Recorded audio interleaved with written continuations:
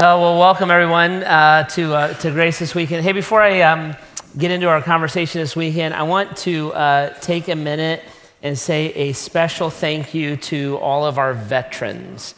Veterans Day is coming up here on Tuesday, and I wanted to pause and let all the men and women who have served us and served our nation, I know how much we appreciate you and honor you and thank you for what you've done. I was the other day, I was watching TV, and without realizing it, my daughter was in the room. She's 9 years old, and she saw something about terrorism on TV, and I just didn't catch it in time, and so she saw it. And when we went to put her to bed that night, then she was in tears, and she said, "I'm scared, and I'm afraid the bad guys are going to get me."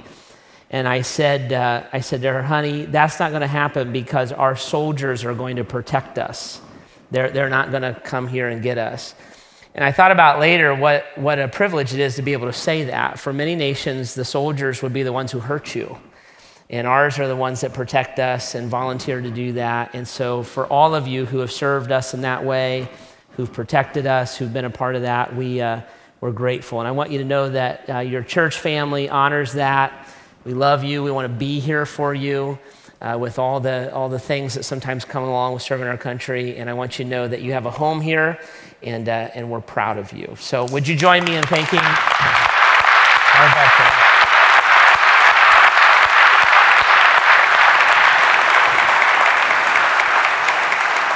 We're in the middle of a conversation here called The Imitation Brand. We want to continue that conversation today. And what we're talking about are different ways that we're told to invest our life. And there's ways that we've been taught, we've been raised, and we've been taught that if we want happiness and if we want joy and if we want fulfillment, sometimes if we want the salvation of our soul, that we should spend our life this way. And if you go down that path, that's going to be found down there and you can achieve it.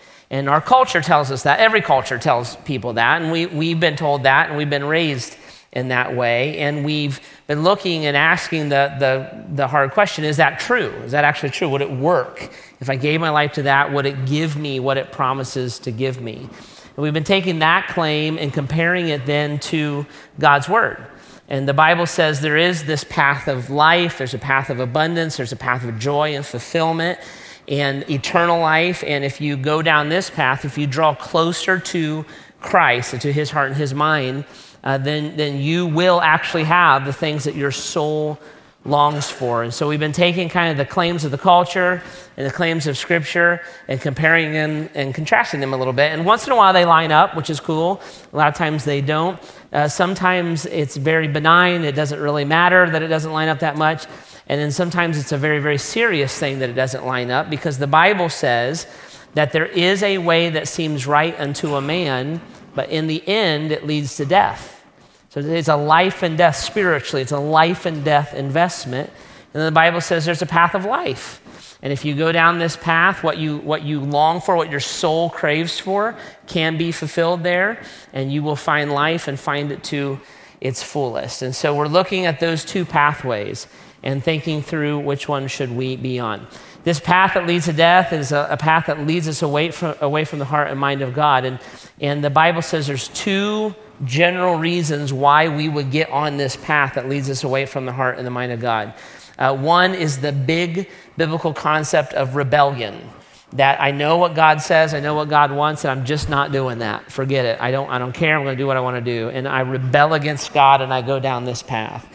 And the Bible says you can do that. You probably won't get hit by a bolt of lightning. Your house probably won't burn down. You might get transferred to Michigan if you want to risk it. But you can do that. But the Bible says it's a bad way to live, because the Bible says God opposes the proud, but he gives grace to the humble. When I, in pride, rebel against God, I actually position myself against God, and that's just a fight I'm not going to win. So that's one reason. The other reason why people wind up on that path is because of a biblical concept called ignorance. Now that word ignorant is a big deal, because in our culture, if I called you ignorant, I would have insulted you pretty deeply, right? And so we don't throw that word around too much. But in the Bible, the word ignorance just means unlearned. It means I don't know. I didn't know. Nobody ever taught me anything differently. I'm just ignorant of it. And I'm convinced that many of us wind up on this path because we're ignorant. We've been raised a certain way. We've been taught certain things. We've had kind of certain things drilled into our head, and we never knew that there was another way to live, a better way to live, or something that God wanted from us. And so that's what we're doing. We're investigating that and saying, am I on this path? Now I know about this other one. Will I pivot? And can God and will God give me what I actually long for in life? So we've been talking about it for a few weeks. If you want to catch up with it, you can go out to our website, graceohio.org, and you can watch the conversations there or listen to them. You can get a podcast for free through iTunes if you want, and catch up with it. This weekend, I want to advance the conversation a little bit further, but I want to do it off of a quote that we looked at a lot last week. So there's a guy named Timothy Keller. He's an author and a pastor out of New York City. Timothy Keller, I recommend anything that Timothy Keller writes. If you like to read Keller. He's awesome. He's a great guy too. And he wrote a book called Counterfeit Gods. And he says this in the book Counterfeit Gods. He says, the Bible uses 3 metaphors to describe how people interact with the idols of their heart. They love their idols, they trust their idols, and they obey their idols. And an idol is anything that displaces God being first in my life. So when I love something more or trust something more or obey something over Christ, that has become an idol. I've dethroned God, so to say, and put that other thing or person or idea in its place. And so we love, trust, and obey idols. And we talked about that a little bit last week. Keller writes a lot about what we're going to talk about this week. In fact, I want you to know that my thoughts have been highly influenced by Keller's thoughts. I thought some of the stuff he was writing was just brilliant. And so I wanted to lay that out and bring that to you and talk about this next imitation brand. And the imitation brand we want to talk about this week, the things that we're taught will satisfy our soul, give us happiness, give us peace, give us security. I want to talk about the imitation brand of money. And if I get enough money, if I have enough wealth, I can be secure, I can trust it, I can be happy, and if I achieve these things. And there are a few imitation brands that are more predominant in our culture than that. We're taught that we need to achieve, we need to move forward. It's kind of the American dream. Most of us go to school in order to earn more money, and most of us would look at people who have more money than we do and think, man, they have the life that I wish that I could have. And money is a very consuming thought for all of us. Now, as I raise that issue, right, we all tense up. We all tense up. And you're like, I wish you'd talk about our sex life or something else, because money is like a tense thing. In fact, it's the leading cause of divorce. There's all kinds of things that money does. And so as we get into this, I think it's really important that we define the biblical perspective on money correctly, because it's probably different than what we assume, and oftentimes is different than what we've been taught. So let's kind of, before we get into the bigger picture, let's just stop and define what the Bible says about money and what our perspective should be on it. And let me start defining it by redefining something that a lot of us believe. The Bible does not teach that money is evil. Doesn't teach it. The Bible does not teach that money is the root of all evil. Doesn't teach it. That's a misquote from the Bible. The Bible says something very different. In 1 Timothy chapter 6, verses 9 and 10, says this. Paul says, those who want to get rich fall into a temptation and a trap, and into many foolish and harmful desires that plunge people into ruin and destruction. For the love of money is the root of all kinds of evil. Some people eager for money have wandered from the faith and pierced themselves with many griefs. Money is not evil. It's not, do I have money, don't I have money? Money is a socio-economic structure. It's how we interact with each other in a civil society. I need something, I buy it. I need something, I earn it, right? That's all that money is. Money is not evil. It's the heart. It's the love of, the desire for, the pursuit of, the eagerness of money. It's when I chase it down, right? So when Jesus talks about money, when the Bible talks about money, you'll never hear the Bible or see the Bible say that money is evil. What Jesus says is this. He doesn't say that money is evil. He says that money is dangerous. that it's a dangerous thing that we interact with. Money in and of itself is amoral. It has no morality to it, right? But it's a dangerous thing. And when we interact with money, we need to respect it, we need to understand it, and we need to understand what it can do to our hearts. That if I chase it, if I long for it, if I live for it, it can bring destruction and ruin to me. It's a dangerous thing that I need to respect, that I need to understand, and that I need to keep in its proper place in my life. This is such a big deal. Jesus actually warns more about our love of money than he does about sexual immorality. He understands, like, this is a temptation we're going to struggle with. This is something that's going to make sense to us. We were raised this way. It seems logical. It seems like it would scratch the itches of our soul, right? But in reality, if I love it, if I crave it, if I'm eager for it, if I live for it, it will actually destroy all the things that I actually long for. Now, Jesus talks about this kind of plainly in Luke chapter 12. So if you've got your Bibles, open up to Luke chapter 12. If you don't have your Bible, there's some there in the chairs. And it's page 727 in those Bibles in the chairs. But you'll see him lay out these warnings all through the Bible. By the way, if you have an electronic device, we use the YouVersion app, Y-O-U version. And you can get that off of the App Store and download it for free. You can open it up. We're Grace Church, hit live event, we're Grace Church, and our zip code is 44333. Luke chapter 12, this is one place, verse 15, that Jesus gives this kind of a warning. Then he said to them, watch out, be on your guard against all kinds of greed. Life does not consist in the abundance of possessions. He does very little forbidding when it comes to money. You won't hear Jesus say, thou shalt not buy a boat. Thou shalt not have an RV. Thou shalt not get a new TV kind of thing. You won't find that in the Bible. What you'll hear is things like watch out, careful, guard your desires, understand your passions, be on guard. This money, it's not evil, it's dangerous. And it's dangerous because if I put it in the wrong place in my life, it will pull my heart away from the heart and the mind of God. And Jesus warns us about this all over the scriptures, but we're just going to look into this passage. He warns us about it because the issue for us is not money, not whether we have money or not. The issue is, what is it that I love, trust, and obey? What is it that rules my heart? And Jesus warns, and he in essence says, if you love, trust, and obey money instead of me, if you displace me and put money in its place, then you will become what the Bible calls a greedy person.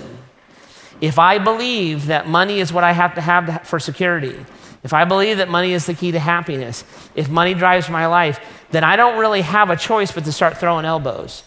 Because I have to have it for my life to mean something. I will become greedy because I love it, trust it, and obey it. And greed is not an issue of wealth.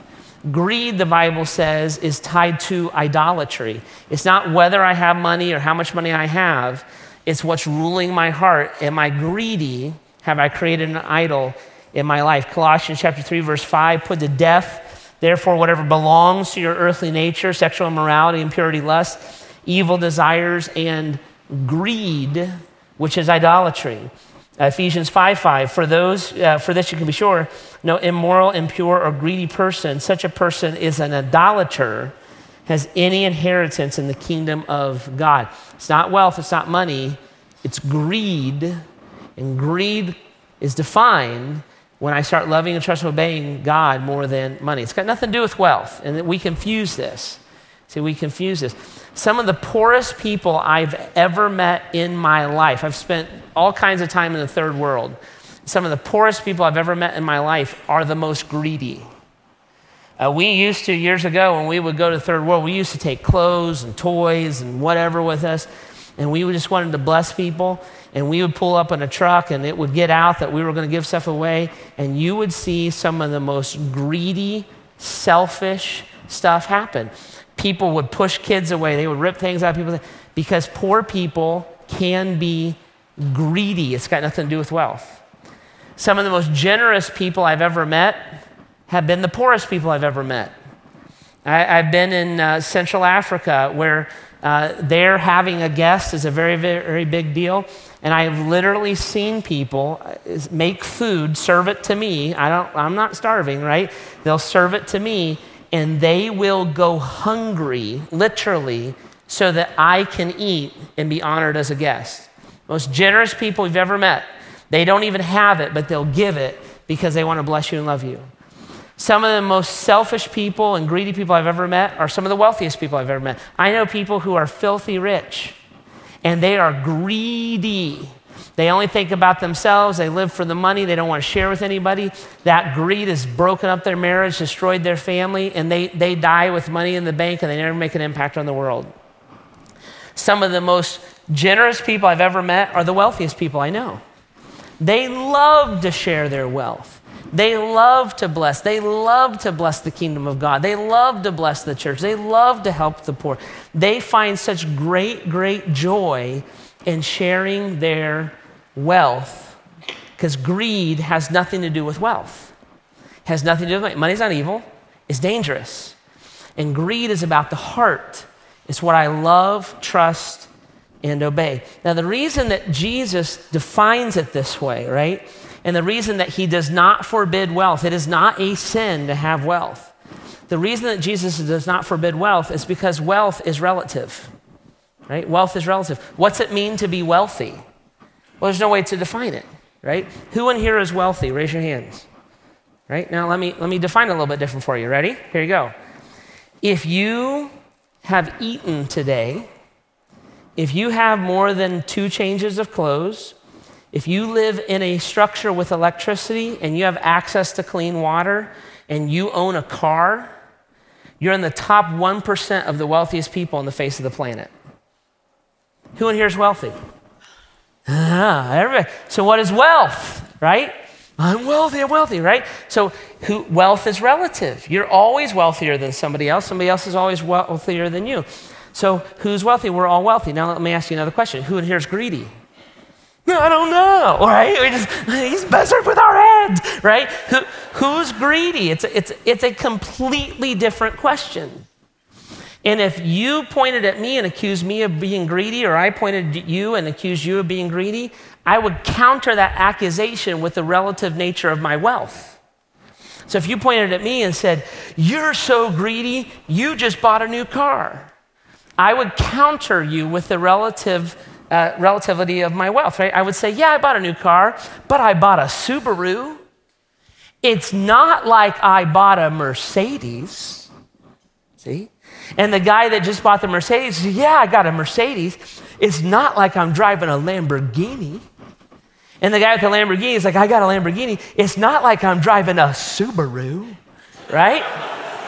That's how we would defend the accusation of greed.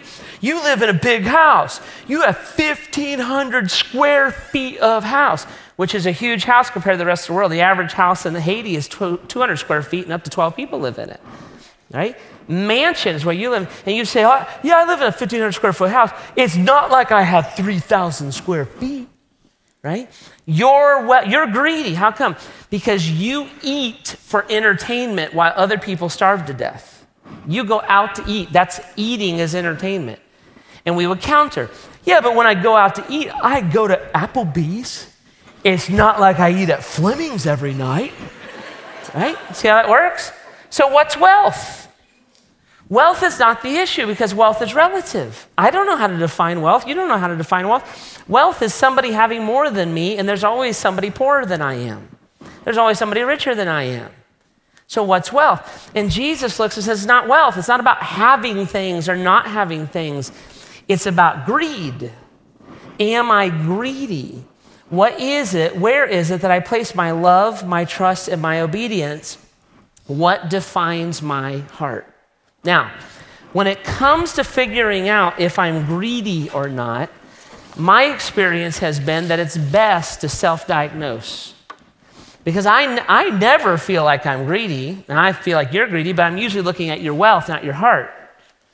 So I found that it's best that if we self-diagnose, the question is not how much money do I have, but what do I love, trust, and obey?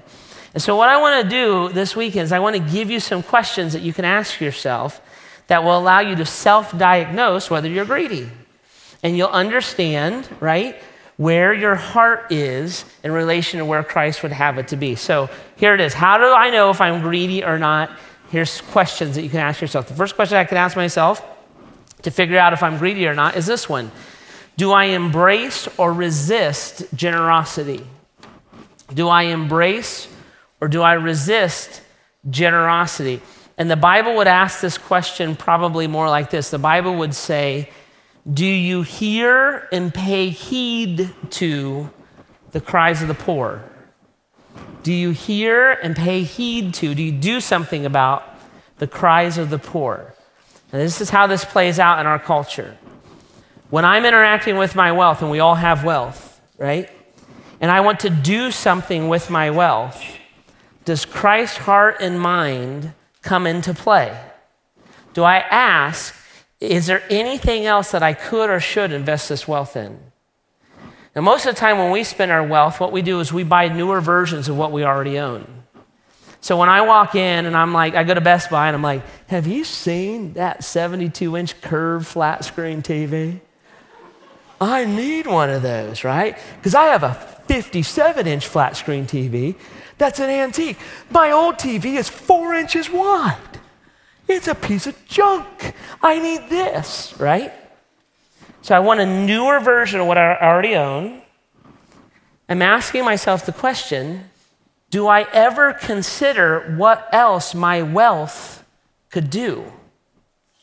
Before I go spend this money on something I already own, is there a need that God has brought across my path? Is there a part of the kingdom of God that I could build? Is there a way that I could serve someone else? And sometimes God might say, you know what? Hold off on that TV, do this instead. Sometimes you might go buy your TV. Jesus doesn't forbid anything. It's a condition of the heart. Do I think about or consider the things that God would consider? This is what the Bible, when I don't do this, I am greedy. When I never even consider it, God's heart never even crosses my mind. It's an indication that I'm a greedy person. And greed is the love of money. It's not the use of it.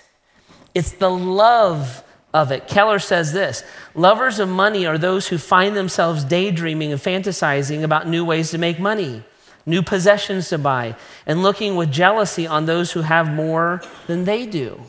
I love it. It drives me. Now, listen, Jesus is not talking about a business person whose job it is to create money, to sell a product at a profit. It creates jobs. He's not talking about capitalism. He's not talking about a Christmas wish where you might look and say, I really wanted a new sweater for Christmas, but now I feel horrible. I hate Jeff Bogue, right? He's not talking about enjoying or wanting something new. He's not giving a list of forbiddance, right? You can't do this, you can't do that. He's not talking about an entrepreneur who thinks up a new idea that might hit the market and make money off of it.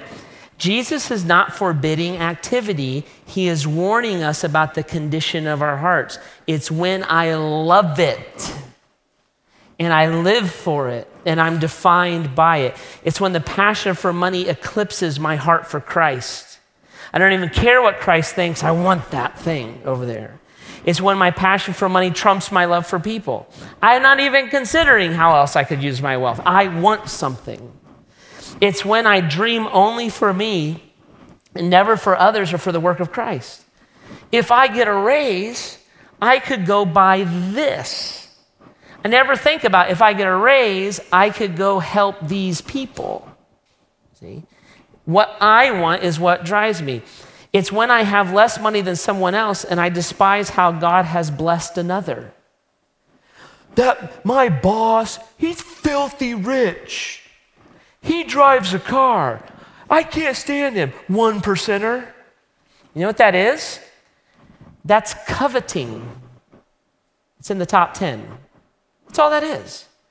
I can't be happy for you. I can't let you enjoy. I can't be excited that my sister got a bigger house than I did. I can't be excited that my brother gets to take a trip I don't get to take. I'm jealous of it. Why? Because their wealth, that means so much to me. I'm a lover of money. When I love money, it's an indication that I'm greedy. And greed is an idol. It displaces Christ in my heart. Most people in North America do not resist generosity because we have a need. Most of us resist generosity because we have a want. Very, very few of us would have to look at our children and say, listen, sweetie, you're going to have to miss a meal so we can take those resources and provide a meal for these kids over here. Very few of us would struggle with that. The reason we resist generosity is because we look and say, I want that flat screen and they need to eat. But I want this. I want a newer version of what I already have. And what causes me to resist it is not that I'll put myself in need. In fact, the Apostle Paul says, I don't even want you to do that. I don't want you to put yourself in the need to meet somebody else. What I want is equality. If you're going to eat today and you have great wealth, it would be really terrific if they got to eat today also. Doesn't forbid the TV. It's a condition. It's a position of the heart. Second question, is my security found in money? Is my security found in money? Greed comes up when I begin to trust money and I place my trust in money. Keller again says it this way. He said, trusters of money feel that they have control of their lives and are safe and secure because of their wealth. I would have peace, I would have safety, I would have security. Everything would be fine if I could just get enough money in my life. And if I believe that, then I have to give my life to acquiring that, and I'm going to become a greedy person. Jesus warns about this back in Luke chapter 12. And he says this, verse 13, someone in the crowd said to him, Teacher, tell my brother to divide the inheritance with me. Jesus, tell him to give me some money. And Jesus said, man, who appointed me a judge or arbiter between you? Then he said to them, watch out, be on your guard against all kinds of greed. Life does not consist in the abundance of possessions. And then he told them this parable. The ground of a certain rich man yielded an abundant harvest. And he thought to himself, what should I do? There's no place for me to store my crops. And then he said, this is what I'll do. I'll tear down my barns and build bigger ones. And there I will store my surplus grain. And I will say to myself, you have plenty of grain laid up for many years. Take life easy, eat, drink, and be merry. But God said to him, you fool, this very night your life will be demanded of you. Then who will get what you have prepared for yourself? And this is how it will be for whoever stores up things for themselves, but is not rich toward God. Then Jesus said to his disciples, therefore I tell you, don't worry about your life, what you'll eat, or about your body, what you'll wear. For life is more than food, and the body is more than clothes. Consider the ravens. They don't sow or reap. They have no storeroom or barn, yet God feeds them. How much more valuable are you than birds? Who of you by worrying can add a single hour to your life? Since you cannot do this very little thing, why do you worry about the rest? Consider how the wildflowers grow. They don't labor or spin. Yet I tell you, not even Solomon in all of his splendor was dressed like one of these. If this is how God clothes the grass of the field, which is here today and tomorrow is thrown into the fire, how much more will he clothe you, you of little faith? Do not set your heart on what you will eat or drink. Do not worry about it. For the pagan world, the godless world, turns after such things. And your Father knows that you need them. But seek first his kingdom, and these things will be given to you as well. Don't be afraid, little flock, for your Father has been pleased to give you the kingdom. Sell your possessions, give them to the poor. Provide purses for yourselves that will not wear out, a treasure in heaven that will not fail, where no thief comes near and no moth destroys. For where your treasure is, there your heart will be also. And Jesus looks and he says, guys, what are you doing? What are you doing? You think you're going to find security in stuff? You think that when is enough going to be enough? When are you finally going to be safe? When are you finally going to acquire everything that it takes to satisfy your soul? And he looks at his disciples and says, you can't do it. It's impossible. And if you put your trust in those things, They are not going to give you what you actually want. The rich fool was not a fool because he had wealth. The rich fool was a fool because he trusted that his money will provide his salvation. If I could just have it, if I could just get it, if I could just bank it, if I could just set it aside. And Jesus warns, he says, careful, careful. Now you're living for something that cannot do what you've been promised that it will do for you. Trusters of money. Do I feel like it will make me safe and secure? Here's the third question, figure out if I'm greedy or not. Third question, is my stress and time dictated by money? Is my stress and time dictated by money? Greed happens when we begin to obey money. When we invest our lives in the acquisition of money and possessions, we are being obedient to money. Now, money and the investment of our life, money starts to define the investment of our life. Money starts to define how we live. Money starts to define how we think. Money starts to dictate our schedule. It starts to define our dreams. It starts to announce our successes. And when we look and we say, this is how I think of myself, this is how I see my value, this is what I give myself to, if that's money, then money has become greed, and greed has become an idol. And money, in the acquisition of it, has become the God that has displaced Christ. Now, listen, let's talk about this again. Jesus is not talking about provision through work. That's actually a biblical concept. The Bible says if a man is unwilling to work, he shouldn't eat. So when I work and I earn money and I provide, that's not what Jesus is talking about here. He's not talking about even the comforts of life. He's not saying, you turn on your air conditioner, you're going to be hot forever, right?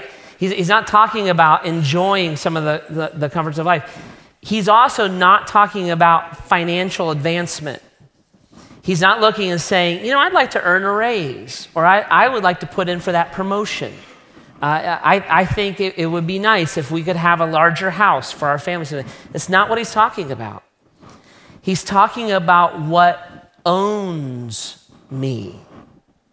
What do I stare at the ceiling about at night? What do I dream of? What do I long for? What do I want?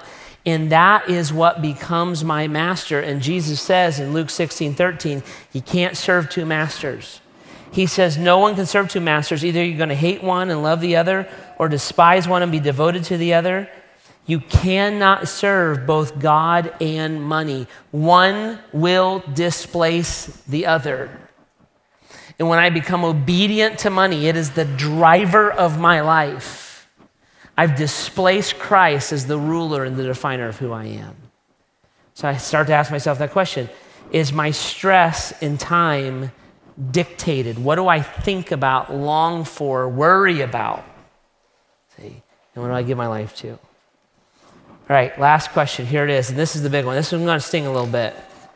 So buckle up. You may want to take an Advil. All right, this is going to hurt some. Here's the fourth question, and this is the very, very big question. When I'm trying to figure out if I am greedy or not, because you're self-diagnosing, I'm not doing it for you. You're asking yourself this question. When I'm trying to figure out if I'm greedy or not, I need to ask myself the question, am I a thief? Am I a thief? Greed is never exposed more blatantly than when I'm a thief. Greed is never more naked. Greed is never more obvious. Greed is never more apparent than when I am a thief. When I look at something that I want, and I want that thing so badly that I will set aside my morals, I will set aside my ethics, I will set aside biblical instruction, I will set aside my personal integrity so I can take what I want. There is no clearer demonstration of greed than that, where everything gets overridden so that I can grab a hold of what I want and I will take it. And when I'm thinking about whether or not I'm greedy or not, one of the most blatant questions I can ask myself is, am I a thief? I know rich people who are thieves. I know poor people who are thieves, right? And being a thief will unmask greed. It will show you whether you're greedy or not. Now, What does it mean to be a thief? Let's talk about this a little bit. So certainly being a thief is when I take something without permission, right? I want it, I see it, I take it. I take it out of your car, I take it out of my sister's room, I do whatever. I get into my mom's well. I take something without permission, I'm being a thief. But being a thief is more than an action, it's a condition of the heart. So I am a thief, for instance, when I overcharge someone. When I look and I mess with the numbers and it's beyond a profit, it's beyond a commission, but I look and I think if I press this person, I can take, they have something I want, they have money and I want it. And so I'm going to overcharge them for it, right? And I become a thief. I'm a thief when I take advantage of someone else's ignorance. When I provide a service for someone, and the reason they have me provide it for them is because they don't know what to do. So I pull my car into the shop, and I come out and I say, your car needs a what's-it jigger thingamajig. It's going to be $1,200, right? And all it really needed was like a spark plug. But I looked and I said, they don't know. They'll never even understand. They don't even know. And I can take advantage of their ignorance and I can steal their money because I want it. My morals, my ethics, biblical instruction, my integrity will be pushed aside because I can, so I will.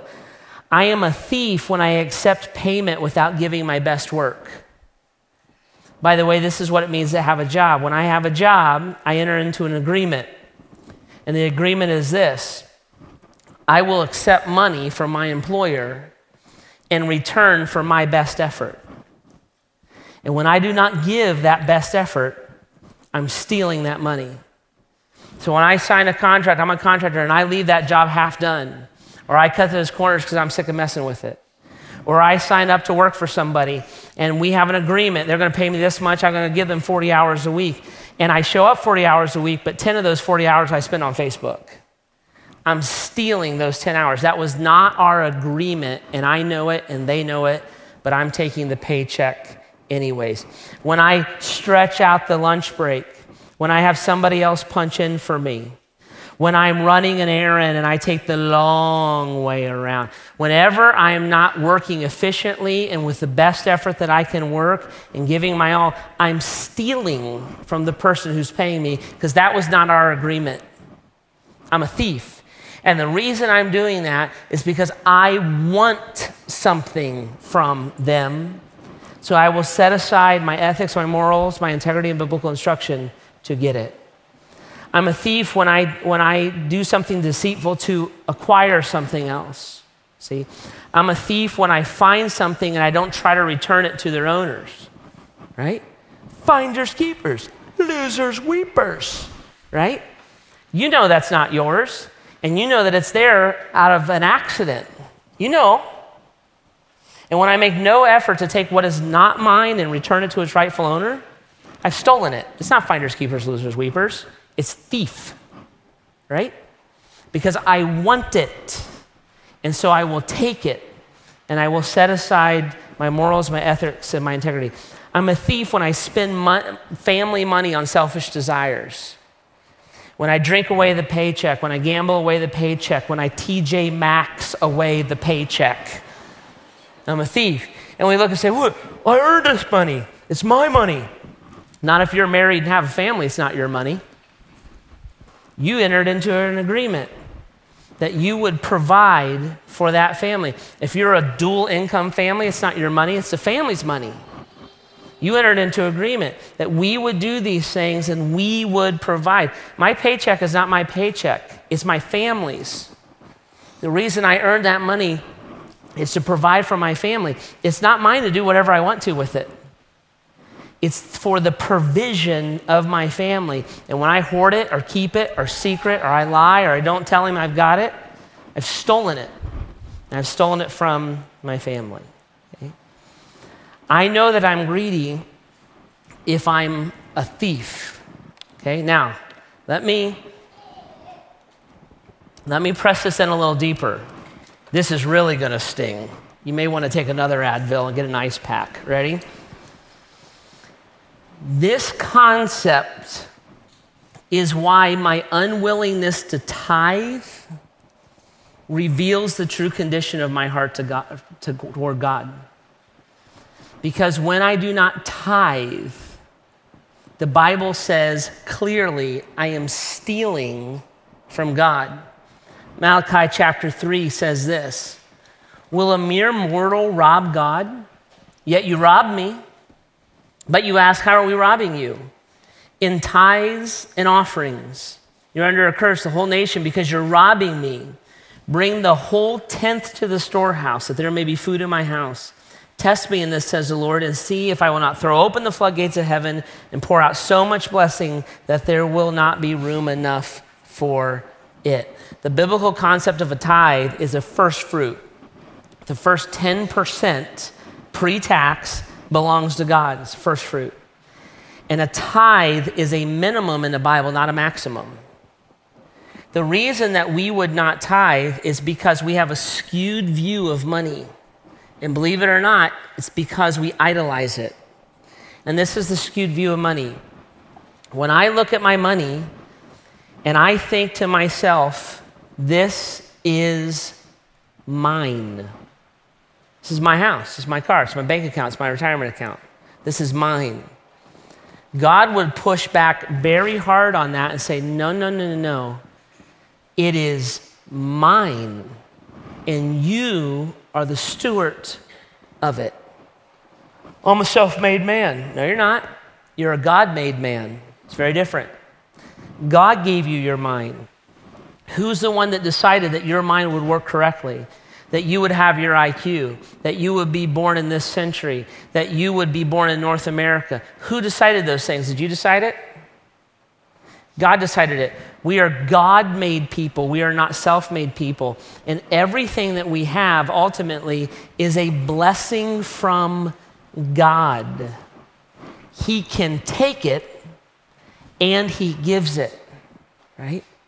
So when I look at my stuff and I think, what? God wants me to give, it's crazy. You're right, it's crazy, because what God actually says is give me everything. The 10% is just to remind you who owns it. It's a minimum, not a maximum.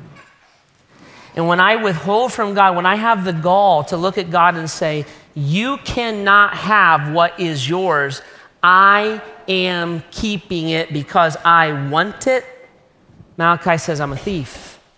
I rob from God. And the only reason that I would resent the 90% of the blessing God gave me is because I am greedy. See how that works? Told you it'd sting.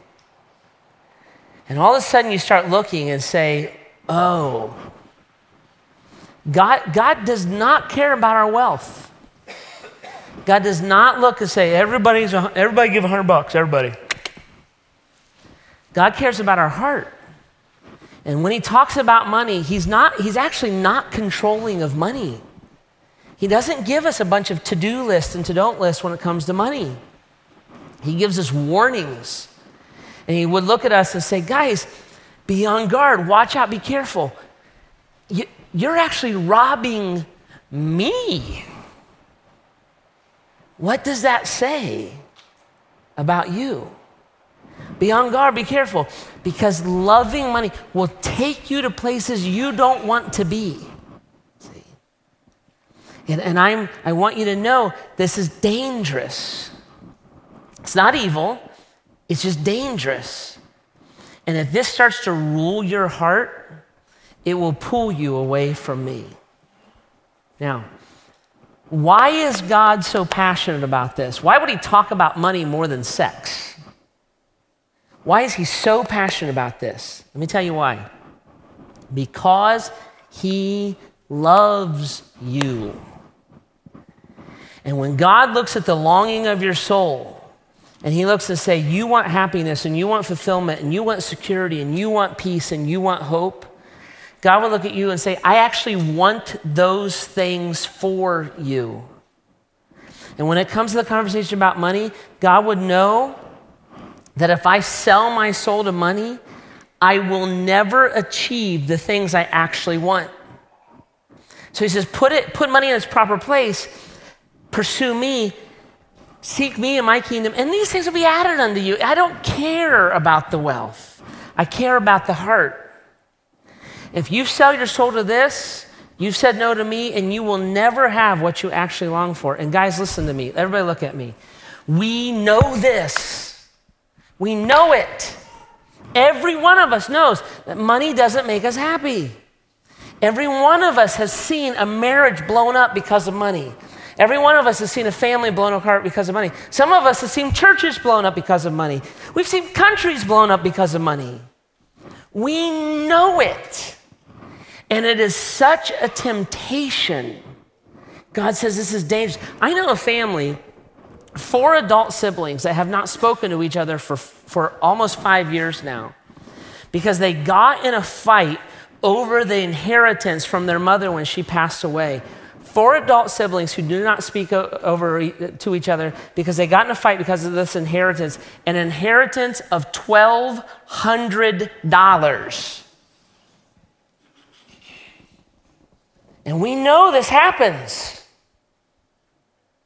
And we're tempted because all we've ever been told is if you want to be happy, get your stuff. And God comes in so strongly and says, no, it's greed. Well, I'm not greedy. Really? You robbed from me. And I don't want this for you. I don't want you to have a big house and no home. I don't want you to have a big paycheck and no family. I don't want you to be able to buy your wife anything, but she doesn't even want to be in your presence. I want you to have peace and joy and hope and security and a fulfillment of your heart. And it doesn't really matter what the dollars are that are involved. It's not about wealth. It's about greed. Money's not evil. It's dangerous.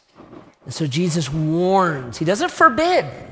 He warns, careful, watch out, guard. All right.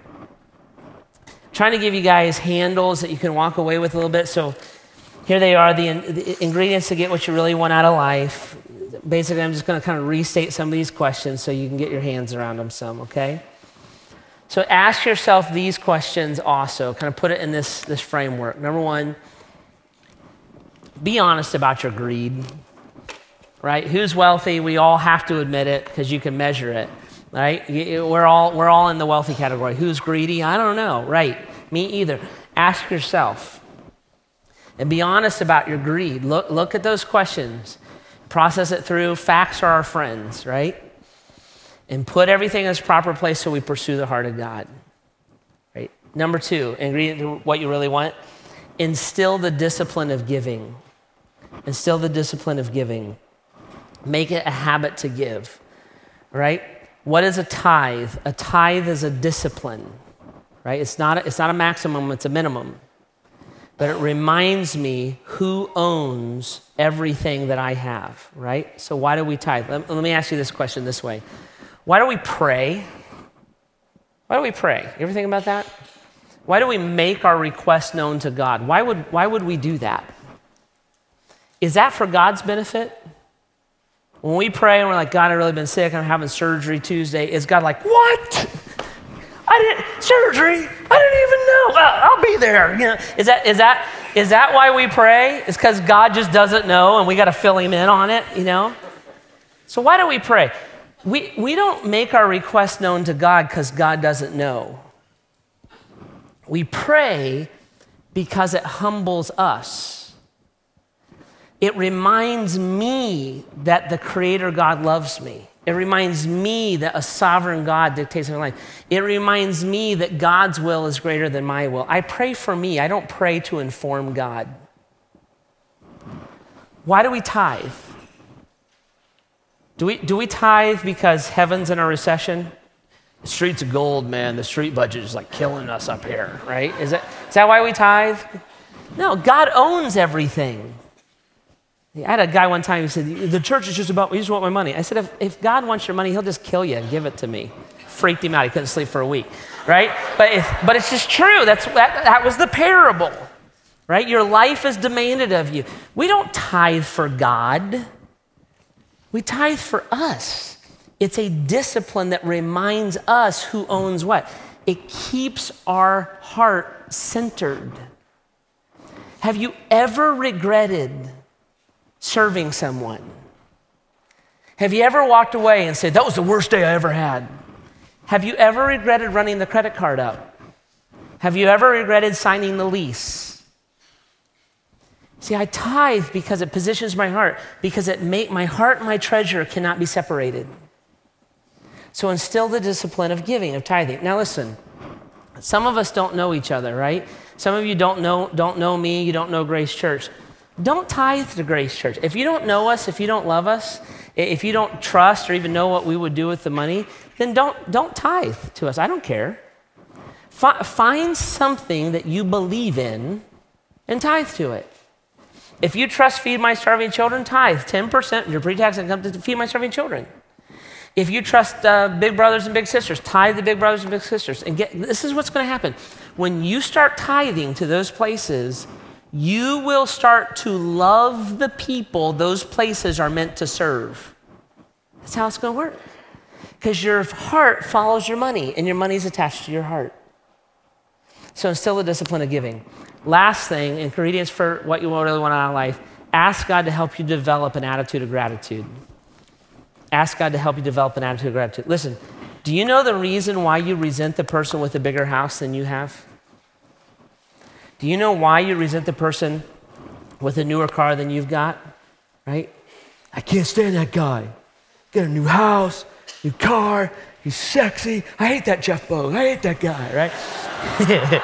His wife's good looking. I hate that guy, right? So, do you know why you resent someone who has more than you have? You resent when someone has more than you have because you're not grateful for what you have.